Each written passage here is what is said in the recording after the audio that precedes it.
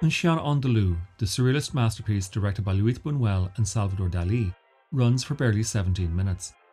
Yet its vision is so astonishing and its impact so far-reaching, frame for frame, and there are about 23,600 of them, it is unquestionably one of the most influential films ever made. In a moment, I will discuss the legion of films that have spawned in its moonlight, but for now, let us examine its origins. What led Buñuel and Dalí to create it? I ask that because for all its shocking imagery, startling violence, and breathtaking juxtapositions, if you were at the film's premiere in 1929, it is very likely that you had read in detail the Surrealist Manifesto, as well as the writings of Sigmund Freud, say the interpretation of dreams, jokes and their relation to the unconscious, or better still, beyond the pleasure principle, which means that you would have been familiar with the subject and its imagery.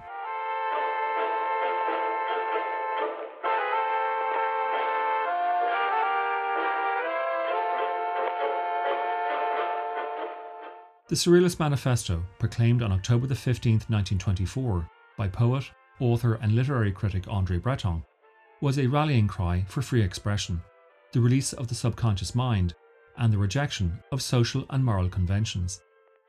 He called it automatism, acts of spontaneous creation. Breton and his coterie of radical intellectuals were fascinated by the fine line between reason and irrationality, especially dreams and erotica, which is why Un Chien Andalou abounds with Freudian imagery, sexual imagery, dream logic, allusions to castration, non sequiturs, visual puns, and above all, a resolute determination to deliver an irrational experience typical of the Surrealist movement. Typical because by the time Buñuel and Dalí came to premiere their film, several Surrealist filmmakers had already applied the manifesto to cinema.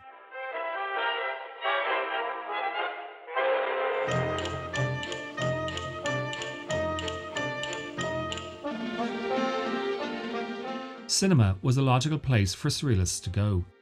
To the Surrealists, cinema was a waking dream. A darkened room where pictures were projected onto a screen that juxtaposed images with one another in a way that painting never could. Barely 7 weeks after Breton published his manifesto, René Clair unveiled Entr'acte, a 22-minute collage dominated by sequences of people running in slow motion, intercut with ballet dancers viewed from various angles. 4 years later, Germaine Dulac directed The Seashell and the Clergyman, which detailed in 28 minutes the lustful ventures of a cleric obsessed with the wife of a military officer. And then in 1928, Man Ray delivered The Sea Star, which showcased in 17 minutes a variety of distorted images depicting a man and a woman walking through a city, and then intercutting them with a starfish being examined in a jar.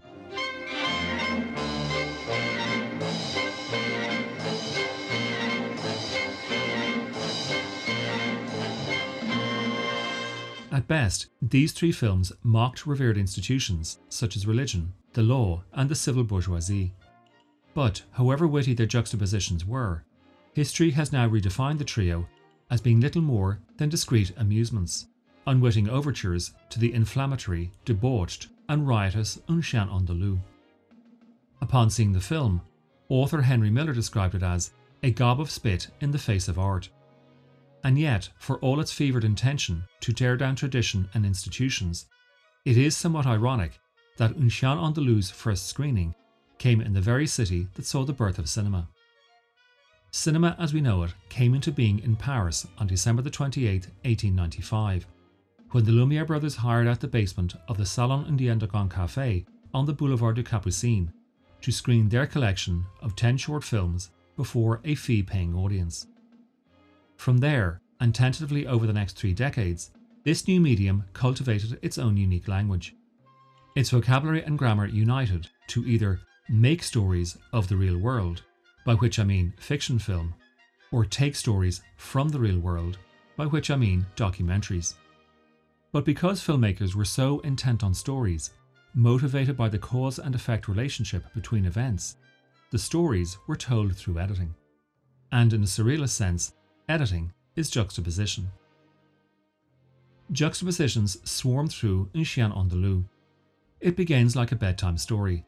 Once upon a time is how the opening caption reads. But within seconds, a woman's eyeball is sliced open by a razor blade. From there, with audiences struggling to recover, or to reopen their eyes and keep looking in horror, Buñuel and Dalí blaze their way through short sequences that depict, amongst other things, the palm of a man's hand being overrun with a colony of ants, the same man's mouth covered in a woman's pubic hair, the same man again dragging a grand piano laden down with rotting corpses of 2 donkeys, and 2 very bewildered priests. This was followed by an androgynous figure poking at a severed hand in a busy street, before finishing up with an image of a man and a woman buried on a beach up to their necks in sand. No one had names, no one had motivations, there was no story. So how did it all work? Because, time and again, Buñuel and Dalí discarded the causal links between the sequences, and randomly cut to images where the juxtaposition was designed to defy, rather than develop, any story. More than defy, they were designed to shock, appall, and nauseate. Or to quote Buñuel himself, the film was nothing other than a desperate, impassioned call for murder.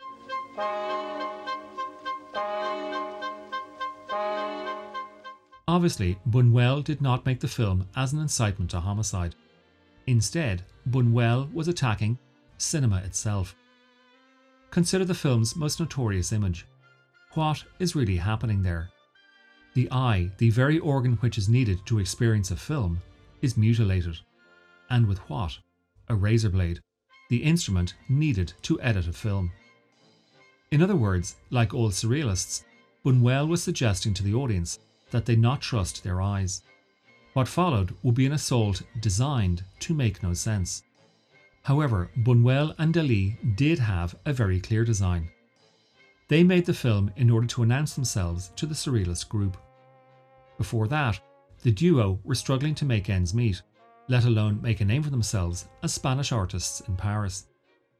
They had known each other since their student days in Madrid, and meeting again in France, they conjured up scenarios taken from some of their most vivid dreams.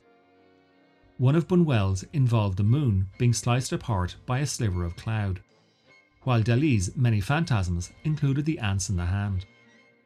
With funding coming from Buñuel's mother, they made the film in 15 days, with Buñuel himself doing all the editing. But here is something curious. It was not up to Buñuel or Dalí to define themselves or their film as surrealist.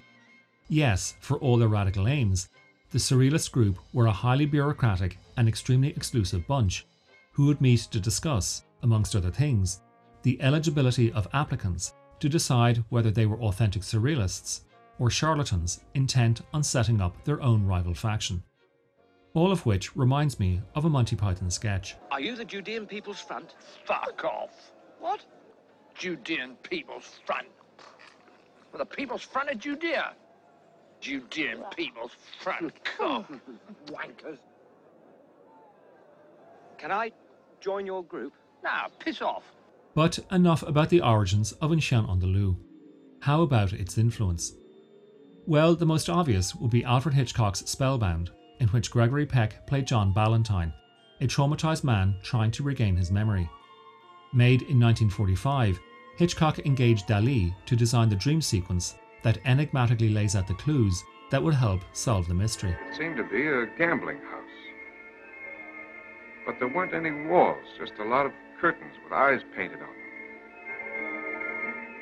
A man was walking around with a large pair of scissors cutting all the drapes in half. From there, we can begin to list all the films that have relied on dreams, contained mysterious dreams, or operate through dream logic. Which means anything and everything from Hitchcock's Vertigo, Ingmar Bergman's Wild Strawberries, Federico Fellini's 8½, Roman Polanski's Rosemary's Baby, Lindsay Anderson's If, Jaromir Jarich's Valerie and Her Week of Wonders, Wes Craven's Nightmare on Elm Street series, Jean-Pierre Jeunet and Marc Caro's Delicatessen, Danny Boyle's Trainspotting, Christopher Nolan's Inception, and Martin Scorsese's Shutter Island, to almost any film directed by David Lynch. We've met before, haven't we? I don't think so. Where was it you think we met? At your house, don't you remember? No, I don't. Are you sure? Of course. As a matter of fact, I'm there right now.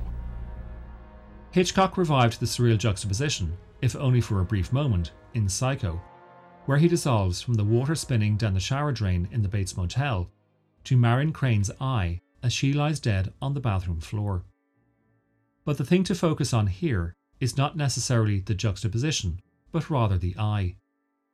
In the same year as Psycho, Michael Powell released his highly controversial and sadly career-debilitating masterpiece Peeping Tom, in which the eyes of the audience are placed in the eyes of a murderous filmmaker, which revives Buñuel's suggestion that the eyes are not to be trusted, that the act of looking in film is a dangerous thing, both for the person looking and the person they are looking at. Roman Polanski's Repulsion, which details the mental breakdown of a young beautician played by Catherine Deneuve, opens with a credit sequence which shows, in very tight close-up, Deneuve's eye.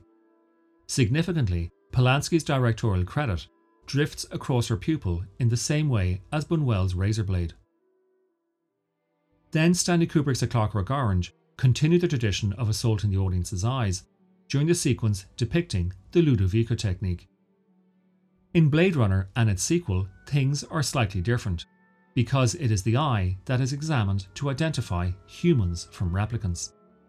While in Steven Spielberg's Minority Report, Tom Cruise's character John Anderton disguises his identity by undergoing an eye transplant. Don't scratch. Never scratch! Seeing as we're being old pals and all, I'm gonna give you a bonus. Might come in handy. This is a temporary paralytic again, son. You're gonna shoot this baby up there right on your chin. What is this? Oh, it's gonna turn your pretty face into mush. People won't even recognize you, okay? In 30 minutes, it'll tighten up again, but it's gonna hurt like nothing you ever felt before. Gonna put this in your goodie bag together with your leftovers. But they are either individual films or films by very individual filmmakers. Let's look at genre. Surrealism has lent itself most explicitly to two: science fiction and horror, and most effectively to films that splice the two. And perhaps because they always remind me of the ants in the hand from Un Chien Andalou, the most effective examples of the horror sci-fi hybrid involve insects. Take Gordon Douglas's Them from 1954, in which a radiation leak causes an ant colony to infest the sewer system in Los Angeles.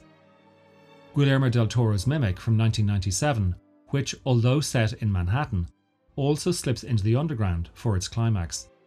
While in that same year, Paul Verhoeven's Starship Troopers went to war with bugs in a galaxy far, far away.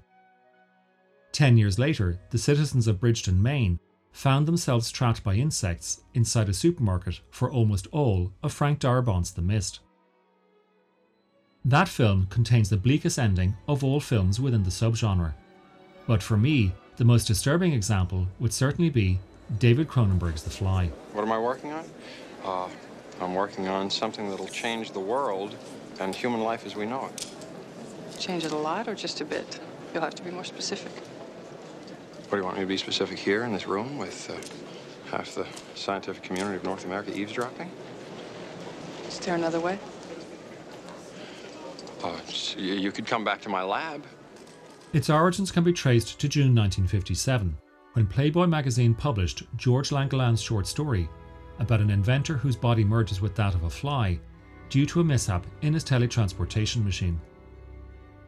The next year, Kurt Newman's film adaptation spawned 2 sequels. But the budgets for the trilogy were low, and the available technology was unable to fully exploit Langeland's superb premise. So it wasn't until 1986, with enormous advances in makeup and special effects, that Cronenberg was able to deepen Langeland's material. In Newman's version, it is only the heads that are swapped, but in Cronenberg's film, screenwriter Charles Edward Pogue imagined the fusion of man and insect as gradual, like a disease imperceptibly draining the humanity out of its host and replacing it with its own DNA. But what really seals The Fly's surrealist credentials is the way Pogue's script explored the sexual complications. I want you to go through. I want to teleport you as soon as possible, right now. I feel incredible. Ronnie, I hardly need to sleep anymore, and I feel wonderful. It's like a drug, but a perfectly pure and benign drug. The power I feel surging inside me. And I want to be able to wear you out. We'll be the perfect couple, the dynamic duo. Come on, right now. Unaware he is turning into an insect, Seth Brundle, played by Jeff Goldblum, impregnates his girlfriend, Ronnie, played by Gina Davis. Sex, horror, and insects. It sounds like a tasty meal. I'll get a bottle of Chianti.